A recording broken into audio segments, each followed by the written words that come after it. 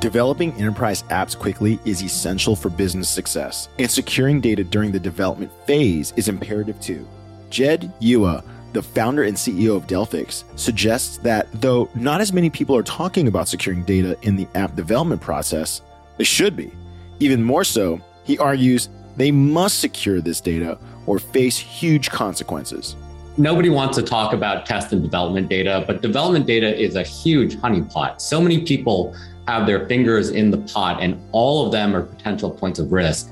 If you think about these nation states and these ransomware gangs, all they have to do is compromise one individual in an organization with access to development data, and they can cost the company hundreds of millions of dollars to billions of dollars. It's really not that hard to compromise the people, which is why you have to move to this zero trust model where you use fully automated platforms that use zero trust methods of authentication, so passwordless authentication, where you have this immutable data record that really protects the data from getting destroyed or encrypted. You really need these safeguards in order to protect data properly today. On this episode of IT Visionaries, Jed explains how development data can be properly and speedily secured. He also chats about his book, Disrupt or Die, what the world needs to learn from Silicon Valley to survive the digital era, and how IT leaders must set faster and bolder goals for innovation to keep up with the acceleration that is happening all over the world. Enjoy this episode.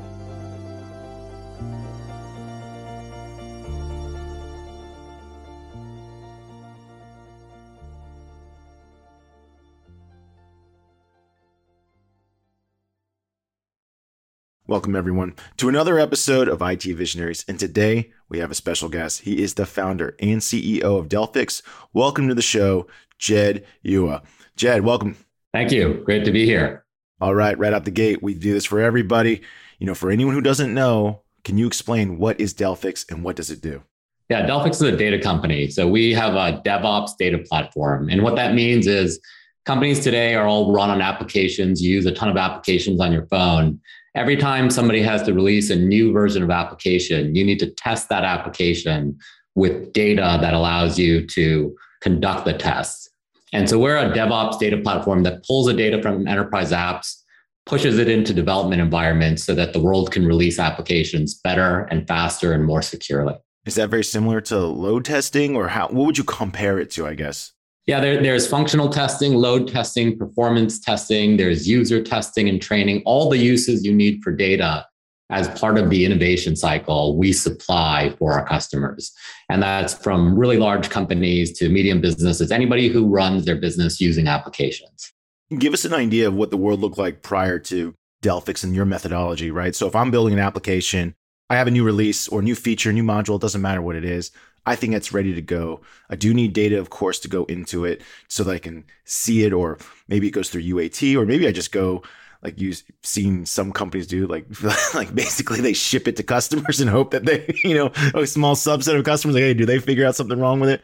That was kind of the old way. Give us a picture. What's the old way look like? What was wrong with that? And why did how did you come in with a solution that says, hey, we're going to fix that problem? Yeah, the old way of setting up a test and development environment is you have a bunch of admins who touch the production system and set up the development systems, and then they work together to pull data from your production application, the live running app, and then you have that data copied and moved into the development environment. And everybody who's touching that data, it takes more and more time to get the data from A to B, and they're all points of risk for data loss. Everybody has access to the data during this period, so it's very insecure.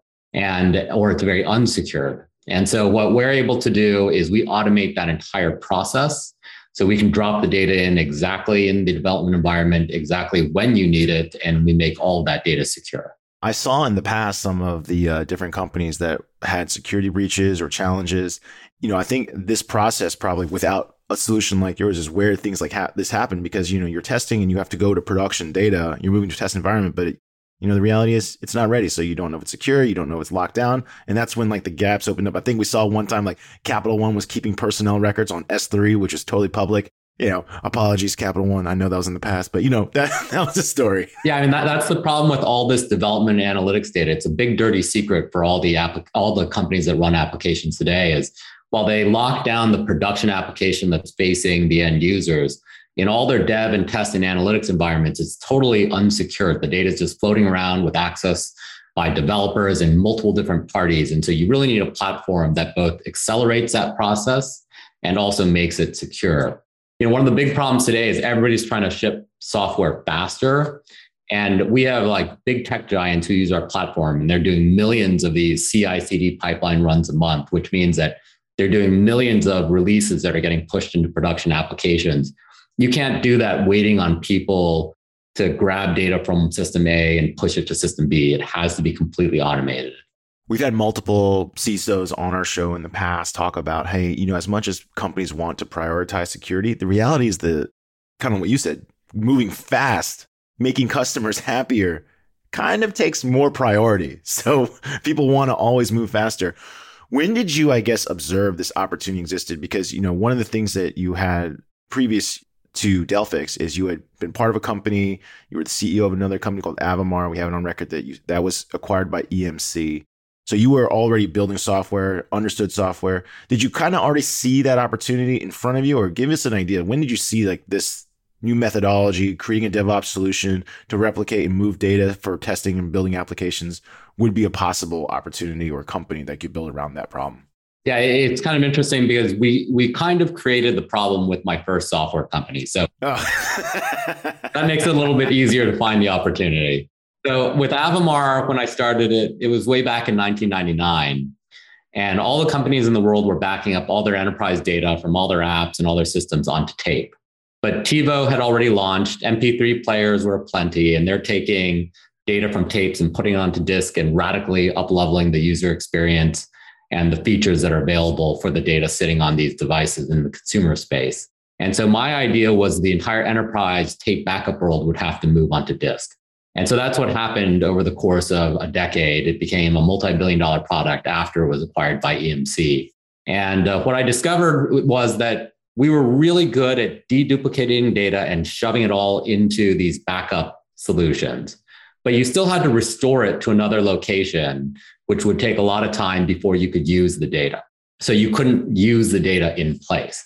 And I had a lot of customers who came to me and said, hey, now I've got all my data sitting on disk, but I'm still recovering it slowly to my development environment, my QA environment, and my analytics environment, and my UAT environment. Can you do something about that? And I thought, well, we could, but we'd have to redesign the entire system. It's really a completely different platform. And so I left EMC a couple of years after the acquisition and started my second software company, Delphix. Gotcha. So give us an idea of what your background is. Of course, I'm looking at some of your information on LinkedIn right now, but for our audience members who aren't doing that, give us an idea, because you have very clear, in my opinion, just talking to you, like infrastructure background, like you're constantly talking about infrastructure, UAT systems, environments, probably integrating microservices, although that didn't exist in 99. But give us an idea of your background to like be in this world. Yeah, my background is I was really good at Yahoo and Google searches. So I'm pretty much an accidental entrepreneur. I was an English major in college. I was an English major too. English majors unite. Yeah. And I was a high school teacher when I was in college and immediately out of college. And it was right after that I came up with my first product idea. And that completely changed my life. It turned out to be deep in data infrastructure. And so I've stayed in that lane since. Now, one of the things that we talk about, bringing it back to current times, on the Delphix website, it identifies one very clear problem right out the gate. You guys talk specifically about ransomware and, data compliance and security. And your brand promise is you want to help companies safeguard against ransomware to protect PII, PCI, PHI, and you have a really, I like this promise, 0 to 100%. On previous episodes of IT Visionaries with different CISOs, they talked very specifically about companies. It wasn't so much that they were coming in and taking data. That's one big problem, but they're also like trying to copy the most valuable information. Then they want to ransom that, or they want to stop applications and of course ransom that. Like that was happened at, I believe, the Colonial Pipeline, for example. This is obviously something everyone is scared of. There are many ways to capture information. So there's and the security industry is huge, right? There's network security, there's application security, everything's got a security tool. Talk about how you fit into this world, because this is a big market, obviously, and everyone cares very much so that they do not get hacked and they do not get any of their information taken. Yeah. So if you think about ransomware, all the companies that have been hacked, that have had these ransomware attacks that have gone down for days, sometimes weeks, they all have security products. They all have backup products in place. And yet they're going hard down for 10 days plus in many instances. So what is happening here in the world when you have all these products that are supposed to protect you, but you're really not protected? And the problem is that a lot of these solutions were just born in a different era. They were born in the data center era. They are not ready for the modern type of attacks that are presented by ransomware and what they can do to the key enterprise applications that power businesses today. So if you take an application today and you back it up, that backup happens at a single point in time yesterday. And so you have a whole day's worth of data loss that's potentially present for you if you try to restore the next day. And a restore could take you an entire day. So it's 2 days of potential data loss. And that's only if the restore works. If the restore doesn't work, now you have a real problem. And the problem with ransomware is you could restore to a point in time and then discover you still don't have access to the data on that date and time. The data can be encrypted. They can also scramble data. They can destroy data. There's all kinds of things you can do to the data. So you might have to restore to many different points in time in order to get a system back up and running. And then another problem with applications is that many applications depend on each other. So you have to have a whole bunch of applications that work in an integrated fashion to handle major business processes. So you don't just have to restore one system, you might have to restore 10 systems all at the same time to be able to recover your application states. And so most companies, they simply don't test for that. They simply never test their restores because backup solutions were born in the data center era. They weren't born in this era where everything has to be real-time, automated, up and running in minutes and seconds. What does a modern, well-secured, protected, preventative system, how is it designed? Giving us an idea of some of the priorities that you got to check. Yeah, so the first one is you need that continuous data record. So with backup solutions, you get a point-in-time backup from yesterday or the day before, and then a long time before you restore data. What you really need to be able to do is restore to the point in time immediately before data loss or an encryption event. And you need to be able to restore that instantly within minutes. So that's what data platforms like Delphix provide. We're staying synchronized with the data near real time. And we have the whole data record. So we have the data since the last transactions that came into the system. And if you want to open it up to yesterday at 3:28 p.m. and 25 seconds, because that was immediately before the ransomware attack, we can open up the data for an application exactly at that time. And we can do it not only for one application, we can do it for 10 applications all at that same time. So you have the full integrated application suite come up and running at once. So it's just a very different method of protecting the data. It's not a Swiss cheese approach. You have full consistent data records and then instant recovery of even integrated applications. The second piece that's really important here is early detection. So if you look at backup solutions, they'll look at anomaly data like, oh, it looks like the backup data volume changes have changed a lot, but that could be due to all kinds of different reasons.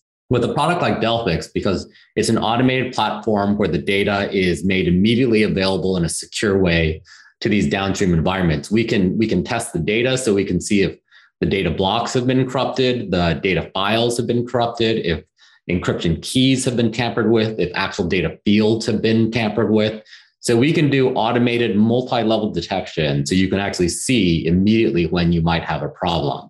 And then there's one entire other issue that you touched on briefly that we addressed that nobody really addresses in the market today. And that's the data theft component. So if a ransomware attack occurs, they can encrypt your data in place and stop you from accessing the data, or they can steal that data and then they can extort you for money on the threat that they'll release it to the dark web.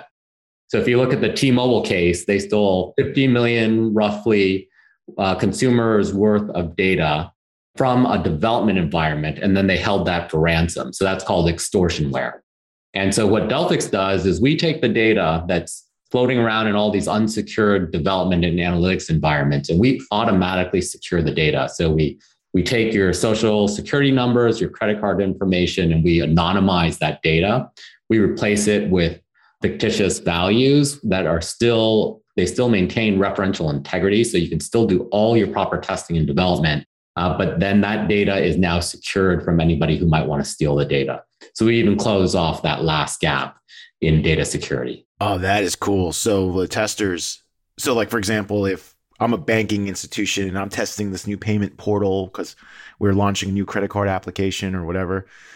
And I need customer records. I need account numbers. I need social security numbers.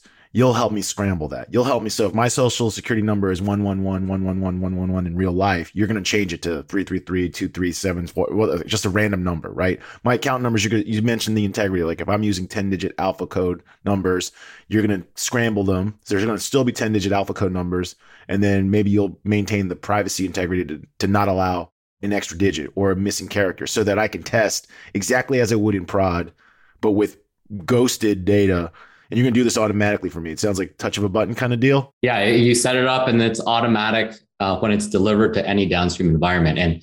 And your social security number would be the same across all the applications in your environment in these test environments, because often the testing has to happen across systems. So if it's in the payment portal or if it's in the web app or if it's in this or that, it'll all show up the same way. So your cross-functional test cases will all still work.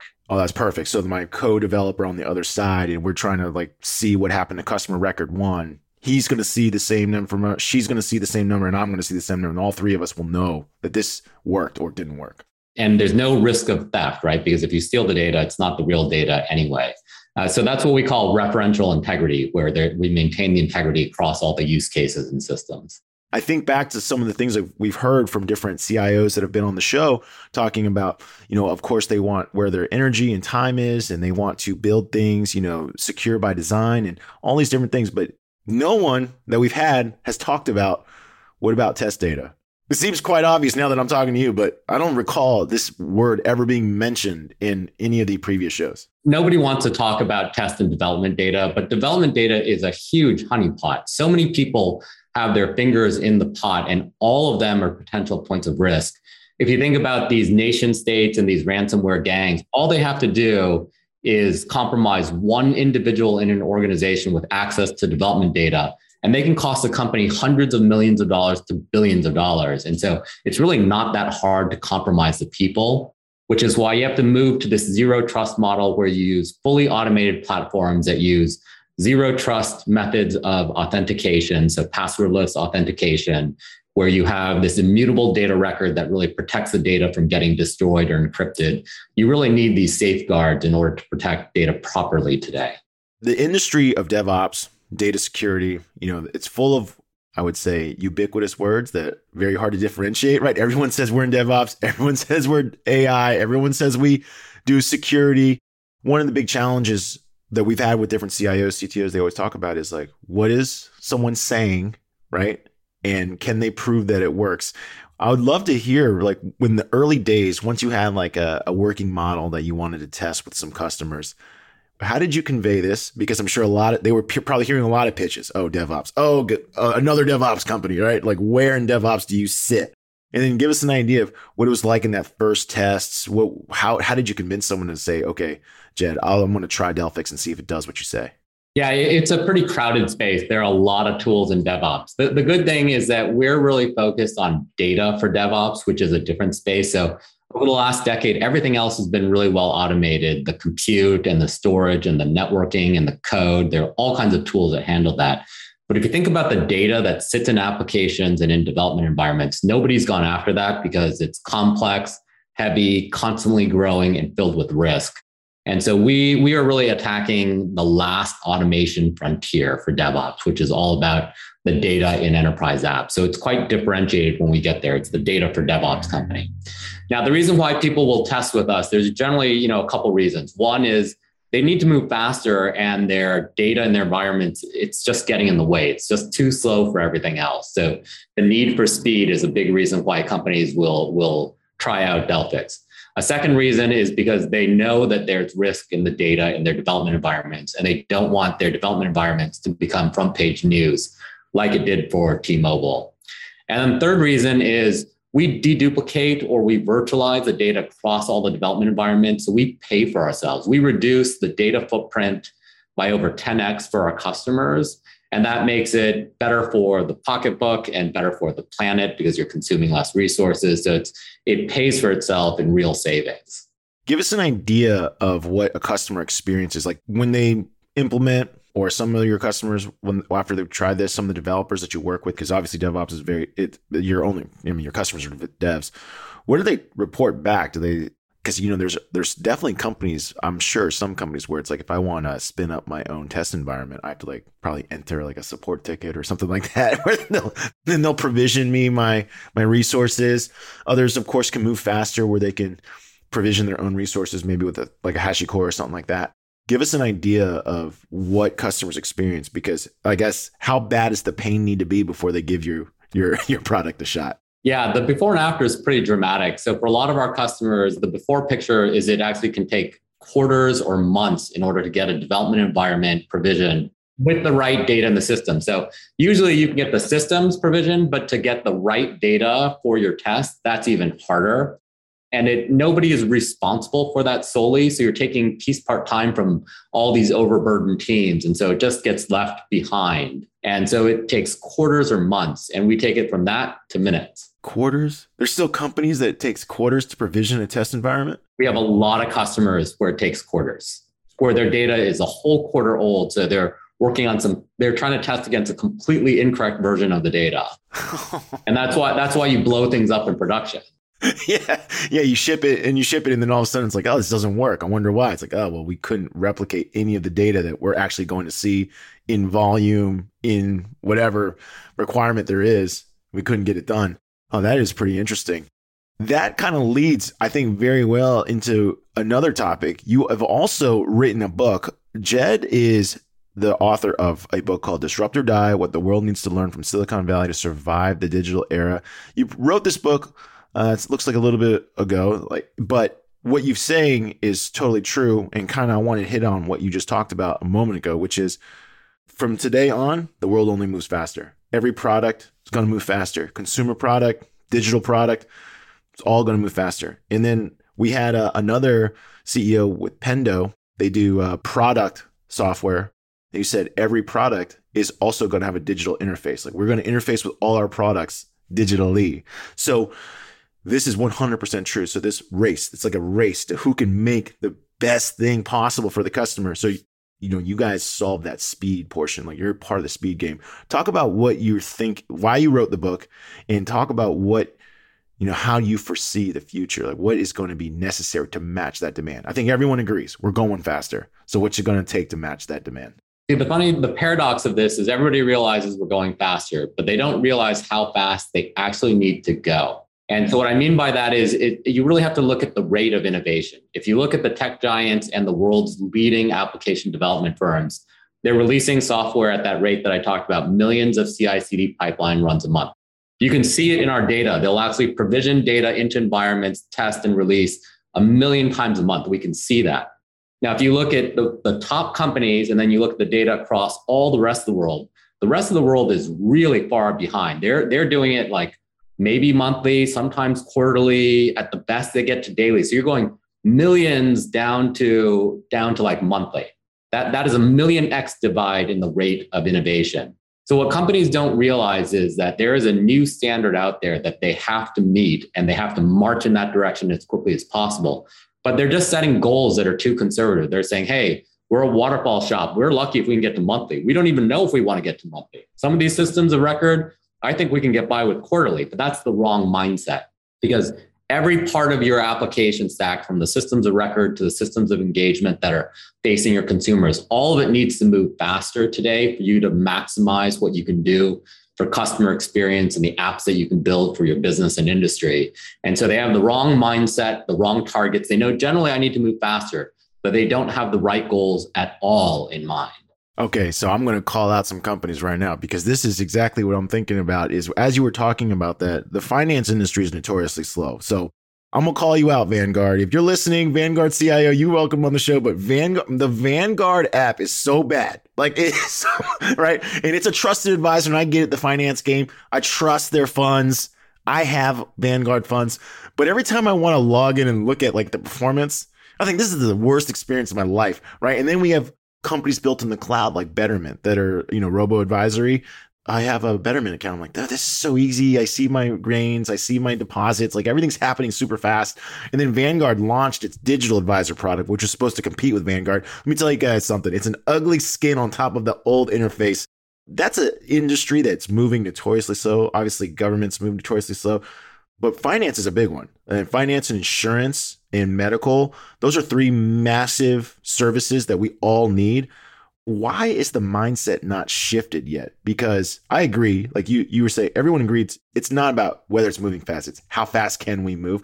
Why do you think those like incumbent companies or industries they're just not moving as fast? I don't know. Like, I'd love to hear your perspective on why these industries specifically aren't embracing some of the stuff you're talking about. They're definitely regulated industries, so they have some they have some issues that they have to deal with that new companies don't have to deal with. But fintech companies, they all enter into a regulated industry, so it's not that big of a divide. I think the biggest problem is you have a lot of IT leaders and technology leaders who try to be pragmatic and say, "Hey, we're at annual releases. Let's move to monthly next." And that again is just the wrong mindset there. If you set a goal like that, that's too conservative, you're building all of your architecture, systems, planning, processes, people around a rate of innovation that is just too slow. And so they really need to just jump to what is modern. And then they're not necessarily the right people who know how to do that. And so if you don't have the right leadership that is targeting it and understands how to take you to where the rest of the world is now innovating, the rate of innovation that's occurring in the rest of the market, you just can't get there. We're seeing this right now in direct-to-consumer brands as well, which are now getting picked up by the bigger companies very fast. You know, like Billy is a razor company, just got picked up for $300 million. We saw like some naturals companies. But like the way you're talking about, which is they are coming into a project, like even if they're starting a consumer product, like let's say I'm starting a cup company, they're already starting with this idea that they want to build the best, I don't know, customer experience possible. And they're already taking what you're talking about, that mindset approach. Like, I want to be able to, every single second, if I want to make that experience better, I want to be able to do that.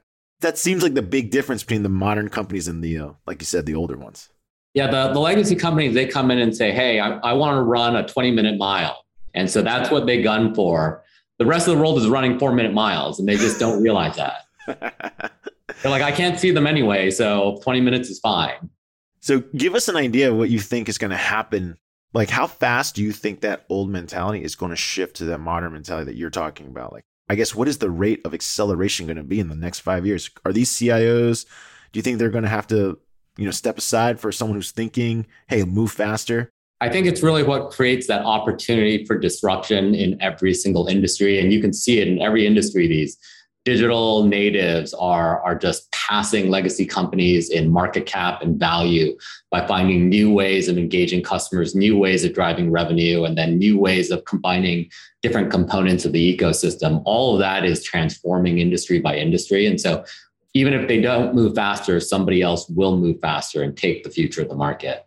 So that brings us back full circle now back to your company, which is you're already designing to build your application so that it's easier to spin up environments, test data, protect against ransomware.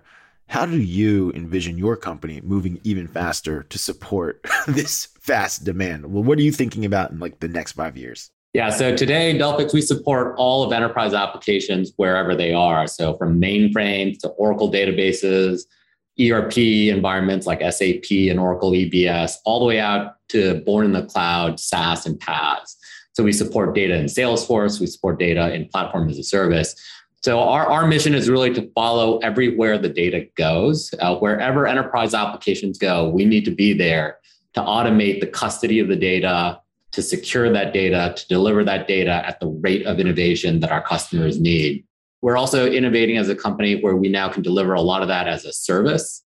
So it just depends on the model that our customers want. So it's all about delivering Delphix and these data services either as self-managed software or as a service. You're at a point where your company's, pretty big, but it's also not the biggest company in the world.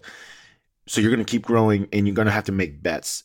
You stay narrow in the world of software development, which is going to rely on infrastructure and services, is that there's new services coming up all the time, new platforms coming up all the time, which means you mentioned before, you're going to go where your customers are going, but inevitably you're going to start, and it's probably already happened. I'd love to hear your decision tree into like, where should you invest your time and energy? Because you can't support everything all at once.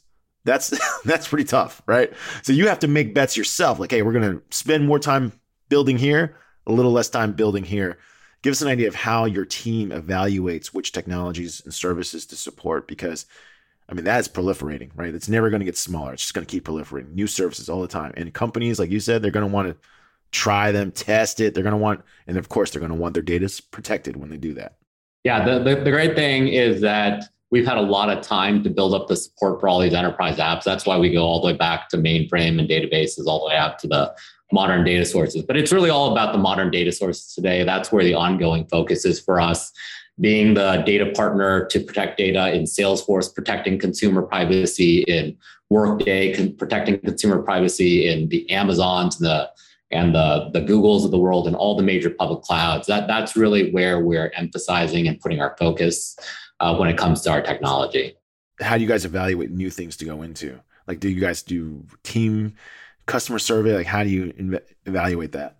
Yeah, well, it's really by customer demand. Now, we've built a very extensible platform and it's all API driven. So it's pretty easy for us to add new data sources because all the predicates are already in the platform. The really complex part's already done. It's just about integrating to each new data source. Yeah, we wanted to drive down the incremental cost of any new data source. So we've done that. So it's not too hard for us to support all the new variants of SaaS or PaaS applications. Super interesting.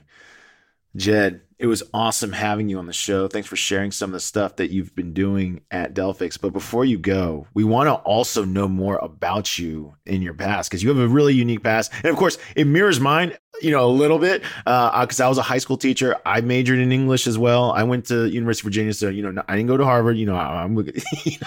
That's a whole different league. But, when I was teaching school, my eyes definitely got lit up to like what's possible, I guess, in the world. You have a very unique background, right? So you're learning English. You mentioned to yourself, you kind of Googled and Yahooed your way to knowing about coding and software development. Give us an idea, like when you were in high school, as a teacher, what were you thinking about? Like what caused you, I guess, to start looking? I really wasn't looking for tech at all. I never wanted to be an entrepreneur. I wasn't interested in technology at all. You get one advantage as a high school teacher, though. You get your summers off. And one summer, I took an internship. A friend helped me get an internship at a company in California that was in tech. And they paid me more in that summer than I made an entire year as a high school teacher. And then they kept offering higher and higher amounts for me to stay. And I eventually said yes. And that's when I came up with my idea for my first software company. That is really cool, man. That is awesome. I just think, if you didn't have the summers off, would you be here? I don't know. Summers off, they're really key. The next thing we want to do is we want to do the lightning round. Jed, before you go, the lightning round is brought to you by Salesforce Platform, the #1 cloud platform for digital transformation of every experience. Jed, this is where we ask you super fast, punchy questions to get to know you. So our audience can get to know you outside of the world of just work. You ready? Yeah, I'm ready. All right.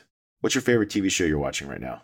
I've been watching some documentaries on Netflix, like Game Changers and the Seaspiracy and Cowspiracy. And I've actually started experimenting on a plant-based diet. It's pretty revolutionary. How long have you been eating plant-based? A couple of months now. I recover faster from workouts. I feel healthier. My blood work is incredibly better, and it's much better for the planet. That is interesting. So is this a diet you're going to continue? I think I'm going to continue it, yeah. There you go. I don't call myself vegetarian, but I definitely have cut out a lot of meat, and I agree with you. I noticed that I feel a lot better. The recovery is the big part. What are you recovering from? Well, in Game Changers, it's all these pro athletes like football players and Olympians who go plant-based to reduce their recovery times. I rolled my ankle skimboarding one day, and I needed to recover because I wanted to go e-foil surfing, and it helped me recover from a really bad ankle sprain in like 3 days. My foot went from black and blue to clear in 3 days. And after seeing that, I thought, my God, how can I not continue on this plant-based diet? Okay, so that is awesome. And you're a boarder. So you mentioned skimboard, e-foiling. What else do you like to do for fun? I like to snowboard too. I like to surf when I get a chance. I love paddleboarding. Oh man, you're my guy. You're like my guy, because I'm a surfer myself. So snowboarding, skimboarding, and you said paddleboarding is your favorite. Do you paddleboard flat water or do you paddleboard in waves? Ocean. Paddleboarding with dolphins is the absolute best. Have you ever been bumped by a dolphin? No, but I want to be. I'll tell you what, one time I was surfing, I got bumped by a dolphin. I've never been more scared in my life because I didn't know what it Wow. was. You know what I mean? I didn't. Yeah, yeah. You just kind of see a fin out of the corner of your eye, and Oh, it wasn't even that. It was like it was just gray, a gray mass. It hit my leg and I looked down, I just saw gray and I'm like, I mean, I was like freaked out on my board. Like everyone looked at me kind of funny because I don't know. They must have seen that dolphins were around. I had not noticed it. So yeah, let me tell you something. If one ever does bump you, it will scare the daylights out of you. sounds like a pretty good experience, though. Yeah, absolutely. And then, we asked this for a lot of our tech leaders. Being in tech, are you a tech guy yourself? You sounds like you love the outdoors quite a bit. Do you like gadgets and gizmos? I do, yeah. What's something that you've purchased recently or gotten to use recently that you're like, man, this is pretty cool? Well, the one thing that I'm really looking forward to is the Apple Car, because I love my iPhone. Everybody loves their iPhone, but I'm really hoping that they do for the car what they did for the phone. That's not a rumor. So Apple's making a car? I think they are. Either that or it's a rumor that I'm really excited about. I can see that. Oh, man. Jed, it was awesome having you on IT Visionaries. Thanks for sharing how you came up with the idea of Delphix. Thanks for sharing how it works. And also, thanks for giving us a little insight into your world outside of work. You are now, again, we keep seeing this a pattern at IT Visionaries, tech leaders that enjoy the outdoors. Let me ask you one final question. Why do you think you enjoy the outdoors so much? The stereotype is computer people just always are inside doing inside things. But we've found that the leaders constantly do outside things. They're hiking, snowboarding, paddleboarding. What do you think that the outside provides for you?